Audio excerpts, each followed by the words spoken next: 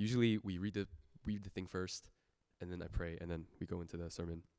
But this time, I wanted to do some introductions first. So with that, Happy New Year, everyone. For those of you who don't know me, my name is John Chow. I am one of the pastors here at this church, and I've been serving here for the last, year. And obviously, when we think of New Year's, we think of New Year's resolutions. And I, being the hater that I am, I kind of usually would try to abstain from New Year's resolutions just because I would like wave my finger and be like, man, why do you need a new year to work on yourself? Why do you need a date to get fit? Why do you need a date to work on your patience or whatever? Why do you need all these things? But then I look at myself and I'm like, is it better that you wait for a date to work on yourself, or is it better to not work on yourself at all? So I shut myself up with my own thoughts. And what better time to have goals than to welcome the new year with this? So I hope if you have any goals or if you have any things prepared for this year, that they go well with your Bible readings or with, schools or any workouts that you're going to do. I know Owen's trying to get big. Or trying to get small. Trying to get tall. Oh, okay. All right, that's cool. But yeah, I think with New Year's resolutions or with any goals that we may have, I do think the Bible has a lot to say on how we should posture ourselves and how we should, frame our reference of why we do the things that we do anytime we're working towards something. And for that reason, and it's also because it's a special day, that we are going to take a break from 2 Samuel, and we're going to read a little passage from James. And also, I'm going to try to keep this short because we have communion at 12:45. So, yeah. But going back to this, yeah. So we enter our book, and we enter our passage in the book of James, chapter 1, verses 19 and 25, where basically he is writing a letter to very clearly outline what the life of a new believer should look like. I know Paul does that a lot in his letters, but I think James really drives home the point of the actions that you do after your salvation needs to change because of the fact that Christ lives in your heart. And that should, in a way, go hand in hand with any time we look at New Year's or anytime we look at something that we're working towards. And if you would read with me together in our passage today, it comes from James chapter 1, verses 19 and 25. And it says this: "Know this, my beloved brothers, let every person be quick to hear, slow to speak, slow to anger, for the anger of man does not produce the righteousness of God. Therefore put away all filthiness and rampant wickedness, and receive with meekness the implanted word, which is able to save your souls. But be doers of the word and not hearers only, deceiving yourselves. For if anyone is a hearer of the word and not a doer, he is like a man who looks intently at his natural face in the mirror. For he looks at himself and goes away and at once forgets what he looks like. But the one who looks into the perfect law, the law of liberty, and perseveres, being no hearer who forgets, but a doer who acts, he will be blessed in his doing." Let's pray. Father, may we be not only hearers of your word, but doers. And as we dive deep and extract what it is you have to say to us and what it is you want us to know, just as James wrote in this book, may we hear your word, but also know what it means to do it. And would you be with me as I share what you have placed on my heart? And it wouldn't be my words, but it would be your spirit. We love you, Lord, and we praise in Jesus' name. Amen. So I think what James is saying in this passage is quite clear. Obviously, in the beginning of this passage, he says, he literally says the way that we talk should be edifying, right? He says, "Know this, my beloved brothers, let every person be quick to hear, slow to speak, slow to anger." And maybe when we hear this verse, be slow to anger, be slow to speak, be quick to listen, we can think of someone in our heads and we're like, oh man, like that person should be listening to this passage right now. Or, oh, if only this person, or maybe someone in this room, we're like, oh, I hope this person really perks up and listen to this verse because they really need to hear it. But yeah, I think James is very clear in this verse, and there's not much ambiguity in what he's saying, because he's saying, the things that you say, the things that you do are important, but I think there are some extractions at what we can glean from based on the context, not the context, but why he's saying what he's saying, and the deeper meaning behind what it means to be a doer and not just a hearer of God's word. I believe the main thing that we can extract from these short verses is that anyone can be hearers of the word, but not everyone can be doers of the word. Anyone can be hearers of the word, but not everyone can be doers of the word. Okay, and what I mean by this, I'm going to break it up into two halves. So anyone can be doers, but not everyone can be. Anyone can be hearers, but not everyone can be doers. And I apologize for speaking so fast and so hoarsely. But what I mean by anyone can be hearers of the word, James, the way that James phrases his verse in 22, but be doers of the word and not hearers only, he has the implication that they heard the word. And there is an implication that, as this point says, anyone can hear the word. And that's really like a no-brainer statement, because you go to Rutgers Livingston Student Center and you'll find people with the picket stands and, claiming what the quote-unquote word is. And yeah, anyone can pick up a Bible, anyone can go to Barnes & Nobles and pick up the word and read it for themselves. And this reminds me of a passage in John chapter 5 when Jesus is beginning his ministry, and he goes to this crippled man who has been crippled for 38 years. The Bible calls him an invalid man, which basically means not necessarily that he can't move at all, but he's like super slow, super handicapped, and needs much assistance to get around. And he approaches this man on the floor, maybe begging for money, maybe just gave up hope, but at the very least, he's been crippled for 38 years, so maybe he's in his 40s. And he approaches him and he says, "Hey, do you want to be healed? Do you want to be healed?" And at that moment, in John chapter 5, the word of Jesus Christ entered the ears of this man. He heard the word. And just like anyone else, just like anyone else today, just like anyone else at the time, the word of Jesus and the word of God was readily available to anyone. So Jesus asked him, "Do you want to be healed?" And the man had an interesting response. He didn't say yes. He didn't say no. This in John chapter 5, it says this: "The man said, 'Sir,' Jesus, 'I have no one to put me into the pool when the water is stirred up, and while I am going, another steps down before me.'" And there's a lot of context into the rationale behind why he says what he says. But long story short, what this man is basically saying is, "Jesus, I have been the way that I've been for the last 38 years. I've been stuck in my condition. I've been in this location for so long. Anytime I try to do something about it, I either can't do it because I have no help, or someone else beats me to it and I'm stuck. I can't do anything. If I can't do anything, you probably can't even do anything. So why are you even asking this question?" And you notice in this man's response, he did not answer what Jesus asked. Right? Jesus asked him, "Do you want to be healed?" And this man comes up with, "I can't do it. I've been trying. Obviously, I want to be healed, but what can I do?" And honestly, when we look at this man's response, when we look at what Jesus is asking, don't we do the same? Don't you and I do the same? When Jesus asks us, "Hey, do you want freedom from your past? Do you want to live guilt-free? Do you want redemption for your family? Do you want physical healing for yourself?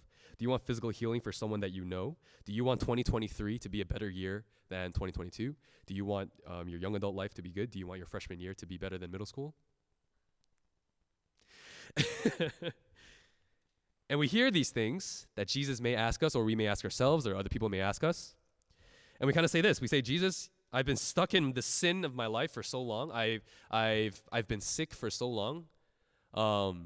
I want to work out. I've been this way for so long. I've struggled with my family for so long. I've failed my New Year's resolutions for so long. I've picked up the Bible. I've gotten through the first 5 books, and I've put it down every time in March. And we have the same response as this man. And we have the same heart as the man in front of Jesus who asks us, do you want to be healed? And it is in this way that I believe that anyone can be hearers of the word. There are zero qualifications, zero standards for those who want to hear the word. However, though anyone can hear the word, not everyone can be doers of the word. In verse 22 of our passage, it says this, but be doers of the word and not hearers only, deceiving yourselves. Okay, going back to the passage in John chapter 5. Jesus hears this man's response, and he hears a response from the crippled man, and he tells him, first of all, he ignores what this guy says, at least based on the verse. But Jesus looks at the man and he tells him, he says, get up, take up your bed, and walk. So this man says, Jesus, I've been broken my whole life. I've been stuck in this position. And Jesus is like, oh yeah? Why don't you get up, take up your bed, and walk? And I can almost imagine what must have went through this guy's head when Jesus told him to do this. Right? I'm even hearing the possibility of walking is one thing, but this man hasn't walked for 38 years. And maybe he even lost faith. Maybe he even lost the memory of how to walk. Right? He must have been like, did you even hear what I just said, Jesus? Are you even going to hold my hand? Are you even going to get people to help me to stand up? But not only are you telling me to walk, I have to do things. I have to do other things too. I have to pick this thing up. I have to pick up a bed.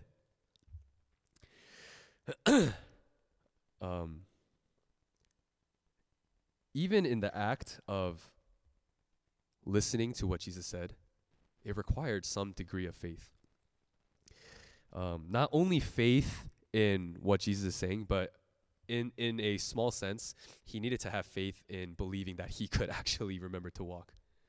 Or he could actually not embarrass himself because, I'm sure there were a lot of people there. This was like a pretty significant location. So for him to try to get up and walk, especially on the Sabbath, as it says, and if he were to just try and maybe like tumble down and fall on top of, with his bed on top of him, like that must have been hard. But the Bible says that eventually this guy did what Jesus told him to do. And it became a very big deal for many, many reasons. But obviously, one of the big reasons why this was a big deal was because he literally picked up his mat and he walked, as Jesus said. And not only was this a physical breakthrough in his body and his limbs, that they were able to carry the weight of himself and carry the weight of the bed, but this was such a mental breakthrough for him, where 2 verses ago, he said, Jesus, I've been the way that I have been for the last 40 years. I've been trying to do things about it, but I can't. And other people keep cucking me in this process. And now he can walk. And now he can stand up. And I believe between the moment where Jesus asks him, do you want to be healed, and the moment where Jesus commands him, get up, take up your bed, and walk, there is a big, big shifting moment in this man's heart. And it is a moment that happens in the verse that we just read from verse 22. And it is a moment where I believe many of us fall into for maybe a long time. But be doers of the word and not hearers only, deceiving yourselves. And I wonder how many of us would have been stuck in the mindset of this man when Jesus beckons him, and he beckons us to say, hey, get up, take up your bed, and walk. and we come to him and we say, Jesus, I know what you want me to do. I know where I want to be. I know I want to be happier. I know I want to be more hardworking. I know I want to be a better son, a better daughter, a better brother or sister. I know I want to be all these things, but look at my life. Look at how much I've tried in the past. Look at all the times that I failed. Look at the people that I've hurt.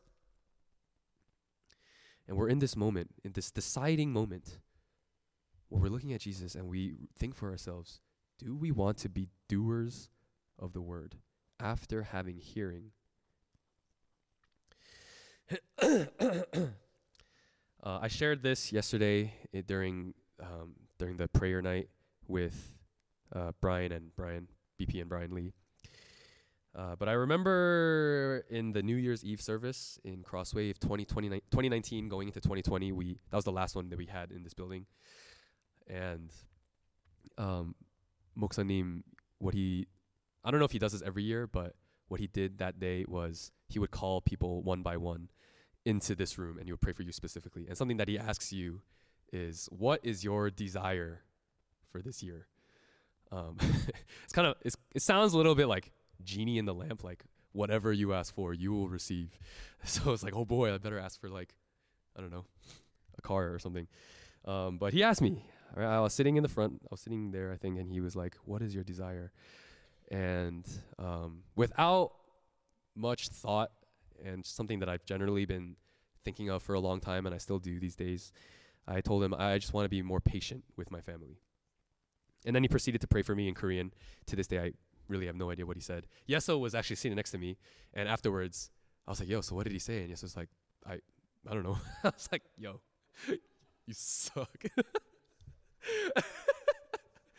He prayed for patience for your family.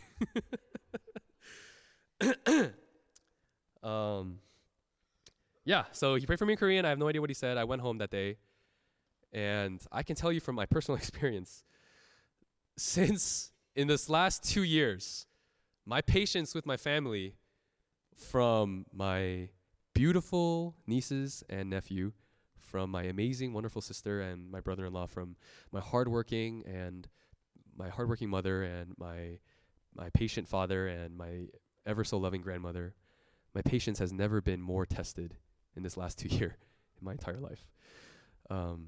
There are so many reasons that made me just want to throw a small little tantrum in my room at the time, in my house now.